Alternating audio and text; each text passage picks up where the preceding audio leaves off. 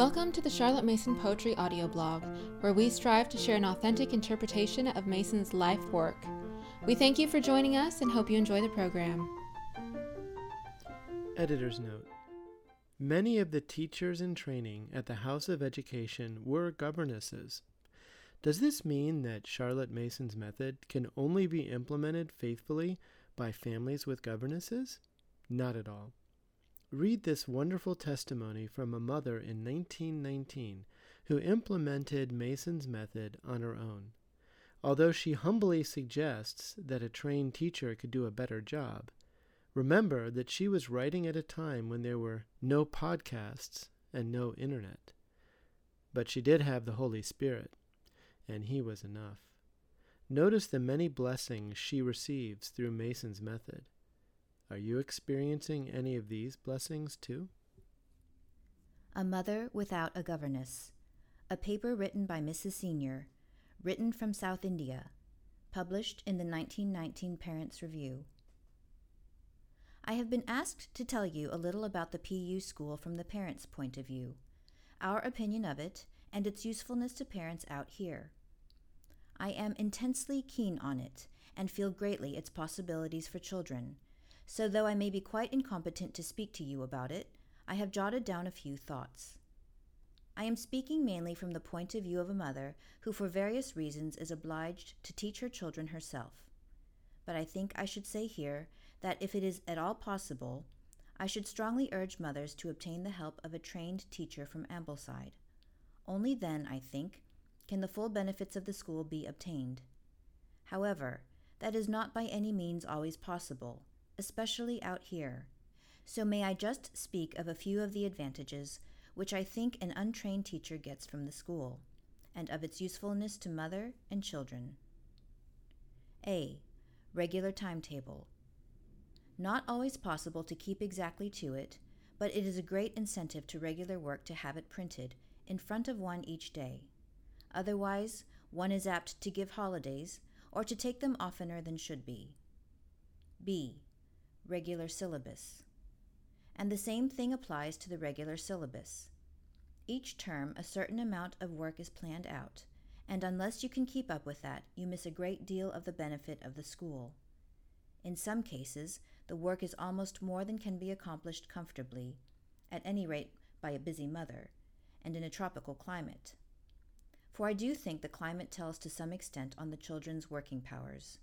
Still, a man's reach should exceed his grasp, and so it is a great stimulus to have a full program of work to get through. C. The examination. At the end of each term, examination papers are sent to the members of the PUS, and the answers to 2 of the 3 examinations of the year are marked and criticized by examiners in England. The repetition, reading, handicrafts, etc., are examined by the teacher or some outside friend, and a scale of marks is given and an average obtained. It is a great help to know by these examinations how your children compare with others of their age in England, and the examiners give marks which indicate this. D. The advantage of getting the most up-to-date educational books. I have compared our children's books with several others in schools and otherwise, and it always seems to me that with scarcely an exception, the PU school books are by far the best that could be got for each subject. E. Lastly, the intellectual stimulus to oneself. We are most of us apt to get intellectually slack in the enervating climates of the plains, and it braces one up tremendously to see the children's books and the subjects and to keep in touch with their work. If they are reading Shakespeare's plays, how it revives one's own interest. English history lives again in one's imagination as one reads Arnold Forster's delightful books. The same with the French history, natural history, citizenship, or picture study of the best works of art. I feel so glad to think I have 2 little daughters waiting to start lessons on the same lines so that one can still keep in touch with the school. Advantages to the children. A. The wide curriculum creating an interest in so many directions. These are some of the subjects for children of 10 years old: natural history, including elementary science. Citizenship. The children have read the lives of Roman and Greek citizens such as Brutus, Julius Caesar, Coriolanus, Alexander the Great, besides parts of A. Forster's Citizen Reader. English history. Suggestions are made as to general reading, such as Scott's works, to correspond with the period studied, besides a book on the British Museum, which helps both this subject and citizenship. French history. Corresponding period, and a book of centuries by which the events of English and French history are seen to dovetail into each other. Geography, arithmetic, grammar, French, German, Latin, and picture talk. 6 pictures from great artists studied each term, such as Watts, Corot, Millet, Memline, Titian, Holman Hunt, and Burne-Jones, and many others. Singing, physical drill, recitation of good poetry, also corresponding with the historical period studied. Handicrafts, and most interesting of all, Old and New Testament. B. Benefit of daily study of the Bible with the best books of commentary. I hardly know whether this is of more benefit to the children than to the mother or teacher. We all want to do our best for them in this way, and to get the most modern aspect of the Bible, so that when they go out into life to meet with the inevitable skepticism of modern days, their faith will not be shaken, but on the contrary, they will be able easily to meet objections and criticisms, because they have wisely and thoughtfully been led already to face up to them by one who, while using much that modern investigation has to give, has yet a deep, living faith in God. The books I refer to are those of Dr. Patterson Smith. The PNEU plan is to read to the children straight from the Bible, getting them afterwards to narrate, and then Dr. Smith's books give the simplest, clearest, and yet most thoughtful commentary that could be used for children, and which have been helpful to many grown-ups too. Dr. W. Howe's commentaries are also used. We have been right through the Old Testament, including the prophetical books, which are fitted into the historical period to which they belong, and a great part of the New Testament. C. Learning of Bible passages by heart. Each term, a certain number of verses for Old and New Testament are set to be learnt by heart. The benefit of this is so obvious that it needs no comment. D. The sequence of thought carried out in their studies. One example will show what I mean. Last term, our boys were reading early British history, including Caesar's conquest of Britain, early French history, including his conquest of Gaul. Citizenship gave us Julius Caesar's life by Plutarch. Our general readings set us Shakespeare's play Julius Caesar to read.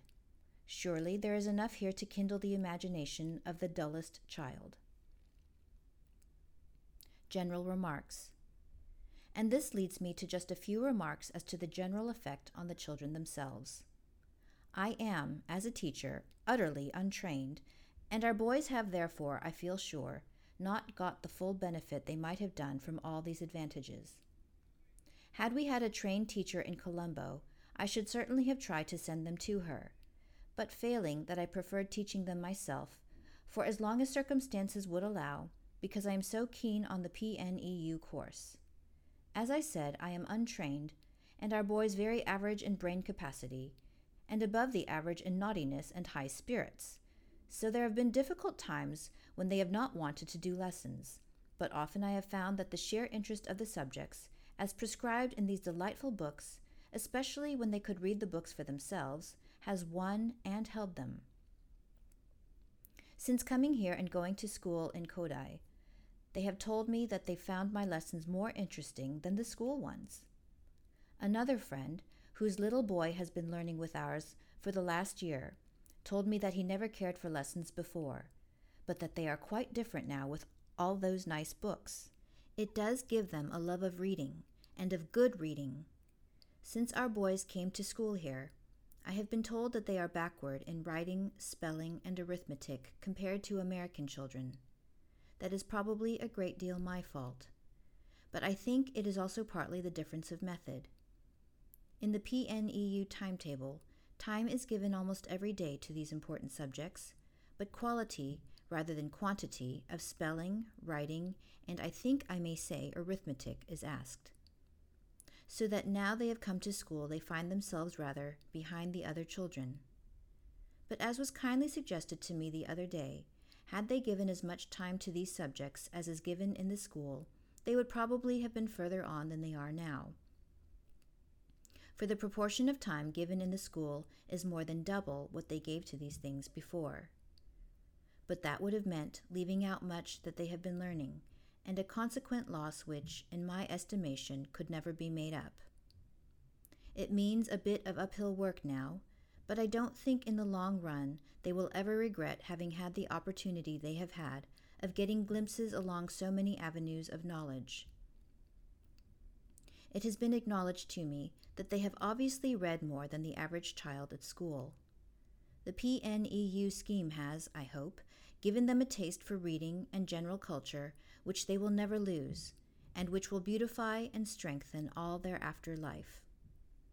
The picture talks, too, on 6 works each term of great painters, with charming copies of their works, have aroused their interest in good pictures, and they often point out to me the pictures which they recognize on the walls of friends' houses.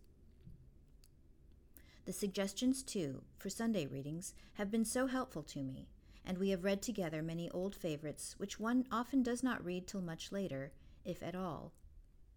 Pilgrim's Progress, Jackanapes, The Story of a Short Life, Uncle Tom's Cabin, besides lives of General Gordon, Bishop Pattison, Stanley, Joan of Arc, and others in Told to the Children series.